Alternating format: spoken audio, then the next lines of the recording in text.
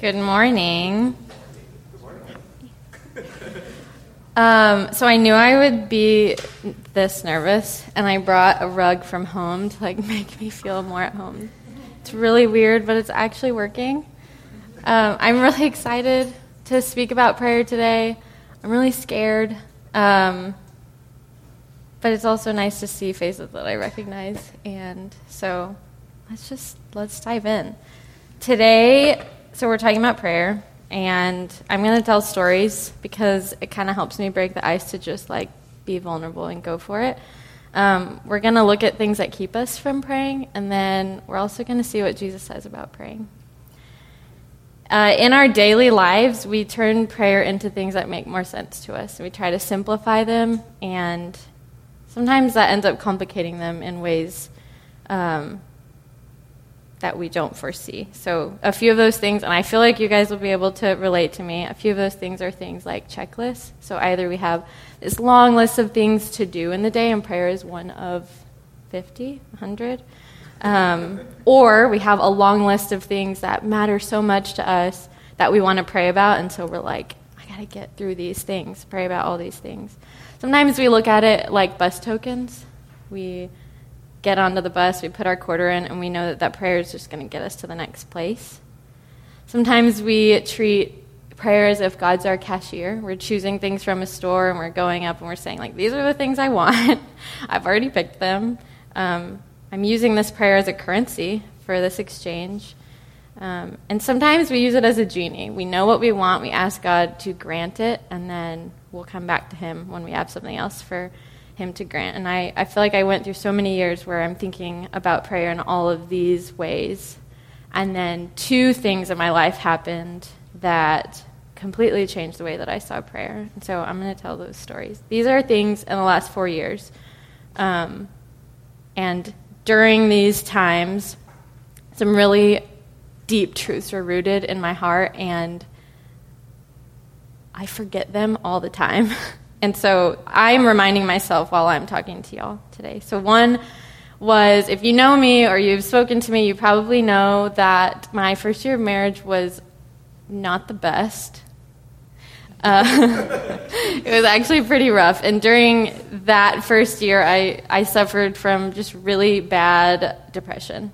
For almost a full year, it was really intense. I had frequent panic attacks, and I would wake up in the middle of the night hyperventilating, screaming out to someone, needing someone's help. And I'll tell you right now, it is not pillow talk. It's not exactly what you want your spouse to see when you're still trying to get to know them as your husband. But Brian saw it, and as much as it probably freaked him out, he stepped up in a way that has changed my life. So you can picture it with me. I'm in bed, I wake up, I'm saying things like, I can't tell the difference between God's voice and Satan's voice. And Brian would hold me, a little freaked out, but it was all of a sudden, it was like we were brother and sister, and we both had a nightmare, and Brian just knew that what we needed as brother and sister was to call our dad from down the hall. And he would call upon the Lord in a way that was so personal, so intimate, so confident that it just moved me. And he would beg with God something so specific and just really beautiful to me. He would ask God to put me to sleep, because there was nothing that was going to be solved at 3 a.m. like this. There was nothing except for rest. And the only time in that season that I remember feeling truly at peace and truly rested was when Brian would call on the Lord to just put me to sleep. And it was the only way I could fall asleep. And so through that season, I tucked that in my heart, because it was the first time I had been the recipient of powerful prayer. And that's you. The second story is that in Bible study about a little while after this season of depression had ended, we were reading through Matthew, and there was a verse that just stuck to my heart, and it was this. It's Matthew 6:5. But when you pray, go into your room, close the door, and pray to your Father who is unseen. And then your Father who sees what is done in secret will reward you. We had a great conversation that night in Bible study about the freedom that Jesus was offering us in that verse, and it was great. It was true, and it was beautiful, but that verse haunted me for weeks, and I didn't know why, and it just kept repeating itself in my head, and I'm like, secret, done in secret. Like, what's the point of that? It's in secret. Nobody's there to witness it, and I just kept feeling pulled into our guest room, which happened to have this rug in it. So I'm going back to this verse. I'm getting I feel like I'm supposed to go into this room. I was really busy. I was really tired. I was constantly just not feeling like I could get enough of my friends, enough of my marriage, enough rest. And I just looked at the verse one day and I was like, I just have to take this literally. I have to, because I don't know what else to do. And so I went back to the verse and I was like, what does it say? It says, go into a room, close the door, and pray to your Father. And he says, when you pray. So then that was also a clue, I'm supposed to do that. I need to do that. And it's the cheesiest thing, but this season was called My Secret Life. And to me, driving home from work, I would be driving to my secret life, and I was committed to prioritizing prayer over everything. There was no snack after work. There was no TV. There was no saying hi to Brian. I would just go into the room and I'd close the door and I would get on my face on this rug and I would hear my own voice, which is familiar to me, sound so unfamiliar because I was talking to someone that I didn't know I could talk to in that way. And humbling is the nice word to say about how it felt, but honestly, it was embarrassing. It felt like, if you can really see me, God, right now in the dark, if you're the only one that can see me, then you know everything that's happening in my heart. And sometimes it was moving, and sometimes it was convicting, and sometimes it was boring, and nothing happened. But the important thing was that I was there, and I was telling God that I'm going to be here at the same time tomorrow. I'm going to show up, and I'm going to talk to you again, even if nothing happens. And so one day I got super excited. I was like, God is telling me something so specific, and I had never felt something like this. He wants me to reach someone who he misses, and I'm ready to find out who this person is. And so Brian walks through the door, and I was like, Brian, you have to come pray with me. And which she was like, oh my gosh, this is okay. He was reluctant, and then he was excited, and then he was like, tell me what God wants you to tell this person. And I was like, he wants them to know that his arms are open to them, that he misses them, that he knows that they have been hurting and that they are feeling disappointed, but he's still here and he's waiting for them. And Brian's face went from excited to hear about it to immediate just awe, and he fell to his knees and he said, it's me. God wants you to tell me that. And as he's crying on his knees, I couldn't stop thinking, what if I hadn't prayed today? What if I hadn't heard that? What if I hadn't shared it with him? And then it led me to a really practical place of identifying what holds me back from praying on a daily basis. And so I'm going to share some of the things that hold me back. I feel like there's a lot of bad things happening in the world, and so it feels overwhelming to get on my face. I feel like I'm praying for myself too much. I feel like I'm praying for others too much, and so it's not personal. It's been too long. I already prayed today. I can't think of anything to say. It's embarrassing. I don't really need prayer because when I don't pray, I still get up the next morning and life kind of functions anyway. What if I feel like I'm talking to myself? What if healing's metaphorical? What if I don't have time? But I think any reason that we can come up with can fall under 3 categories. The first is fear. The second is unbelief, and the third is a lack of intimacy. And so fear, really, I think we know we're called to a life of obedience. We know that we're meant to have this transformative, personal life with Jesus, but what if we do it? What if he asks us to do something that we really don't want to do? And that's scary. Or what if he doesn't answer our prayers? That's also scary. And for me, I feel like sometimes I'm protecting my own heart from being disappointed by God. The second is unbelief. And I think that if I truly believed that my heart was meant to be refined through prayer, through healing, and that it's what's best for me and everyone around me, I think if I really believed that God was who he said he was, I wouldn't question if I had time for it or not. And I wouldn't want to find significance in my suffering. And then the third, the lack of intimacy, is, we're constantly comparing ourselves either to others or to who we used to be or to who we could be. And it feels like there's so much work to even get to ground zero of intimacy. But really, a lack of intimacy breeds laziness. We're lazy with people that we just don't get and that we just don't like and that we really just don't want to spend time with. And I think the opposite of that, what breeds intimacy, is consistency. And so instead of being on this lack of intimacy, laziness, because you're not doing it, maybe consistency is where we can start. So now that we've identified the hurdles, that's fear, unbelief, and a lack of intimacy, let's talk about what's waiting for us on the other side.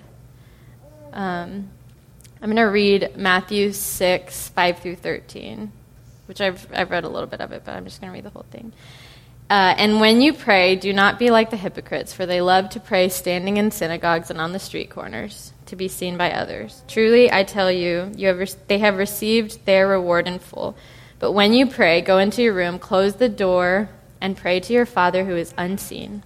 Then your Father who sees what is done in secret will reward you. And when you pray, do not keep on babbling like pagans, for they think they will be heard because of their many words. Do not be like them, for your Father knows what you need before you ask him. Then this is how you should pray. Our Father who art in heaven, hallowed be thy name.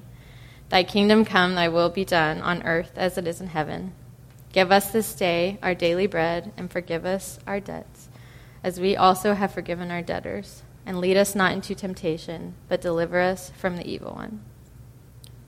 To be honest, I looked for other verses because I kept reading this over and I was just like, this isn't going to captivate anyone. Like, the Lord's Prayer really felt kind of boring. It felt like the opposite of intimacy because it's something that we're constantly saying. We say it every Sunday. We say it together. And the last time I went back to this, something really cool happened. And just think about it with me. Jesus is saying, pray, and you can have an intimate relationship with God. So to have an intimate relationship with God, this is what you have to do. First of all, he says, Our Father, which is the part of the prayer that I normally don't say because I don't want to be the first one to say Our Father when everyone's out here. I just start with hallowed be thy name, which is really funny. But he says, to have an intimate relationship with me, call me Dad. Regardless of what your earthly father's relationship is with you, that is so powerful. To have an intimate relationship with me, call me Dad.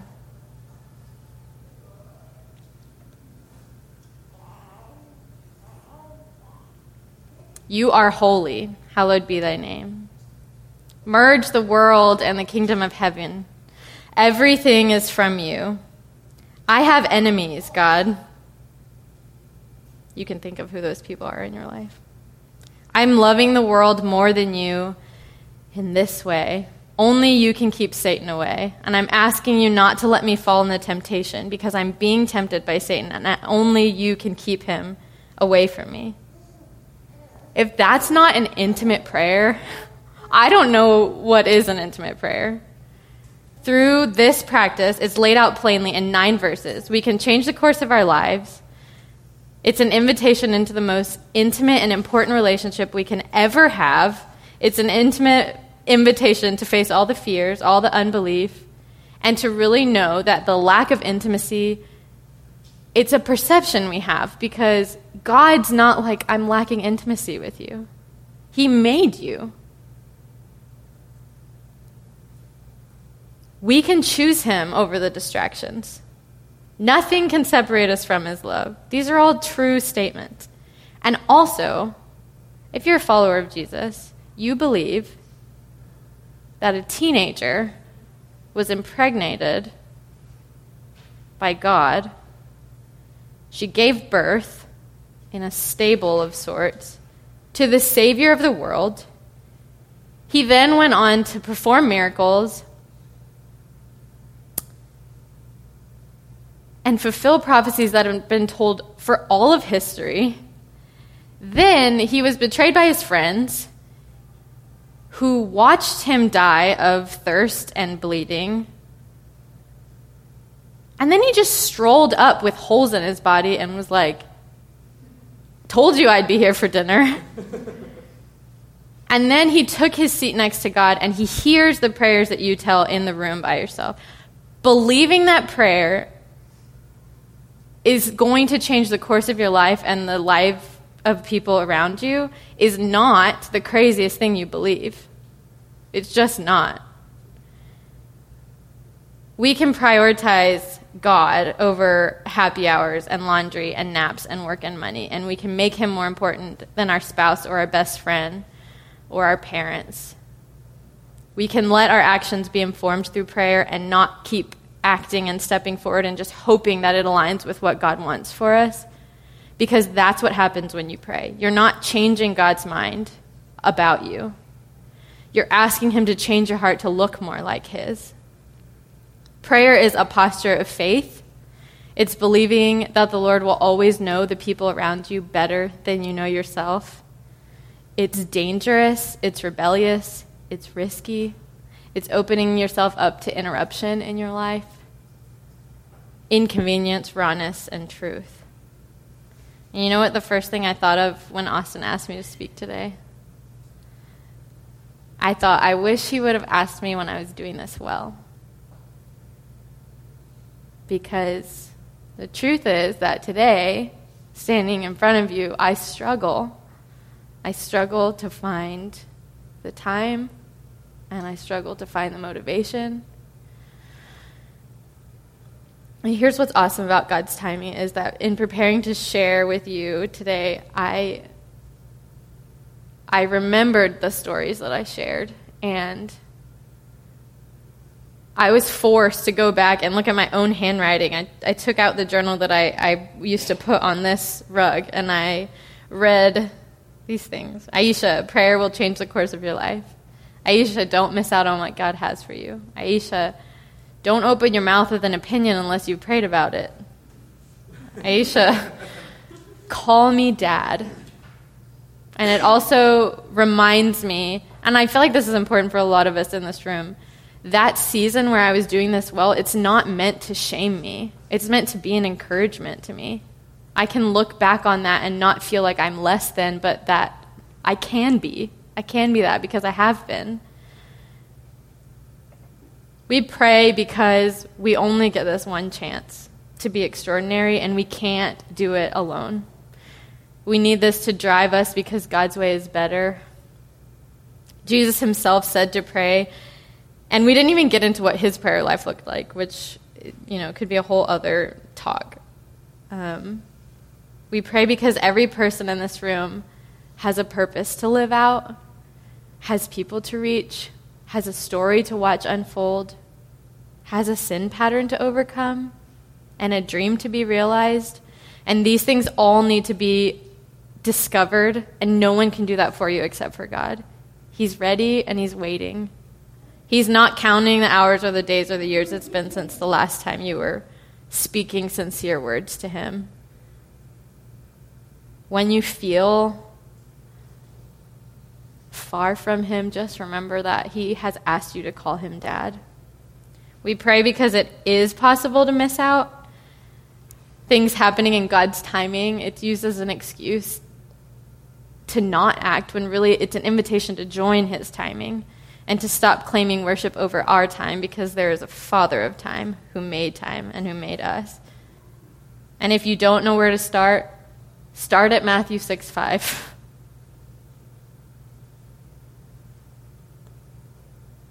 Don't put so much pressure on it. Don't feel like you need to impress anyone, because truthfully, the person that you feel like you need to impress, the person that you're stumbling over your words in front of, the person that you just like don't know how to approach, who you feel like you have to fill the silence with, is like the stranger on an elevator. It's not the person that tells you to call him dad. And really, I would stop being friends with someone who treated me the way that I treat the Lord. And you know what the best thing about this is? That we get to start little revolts against sin and against Satan and against all the things that the world tells us are important. We can rebel against idols and money and pride and lying and busyness and materialism and laziness and selfishness.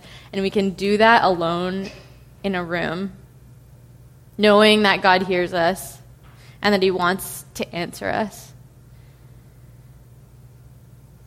And if you walk away from this with anything today, I want you to walk away with the truth that the secret to prayer, and there is a secret to prayer, is actually praying. So let's pray.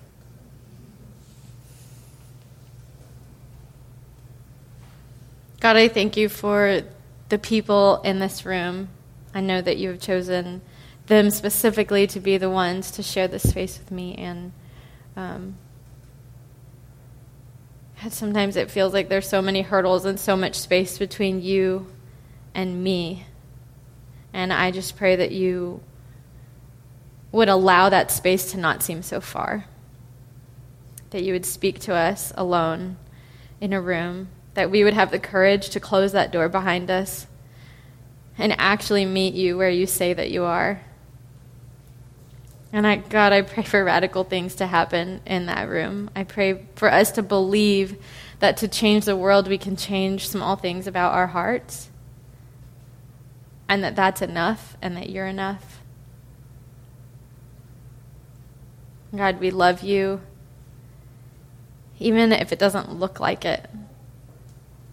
And God, we know that you hear our prayers, that you're there for us, and that you're here with us. In your name we pray. Amen.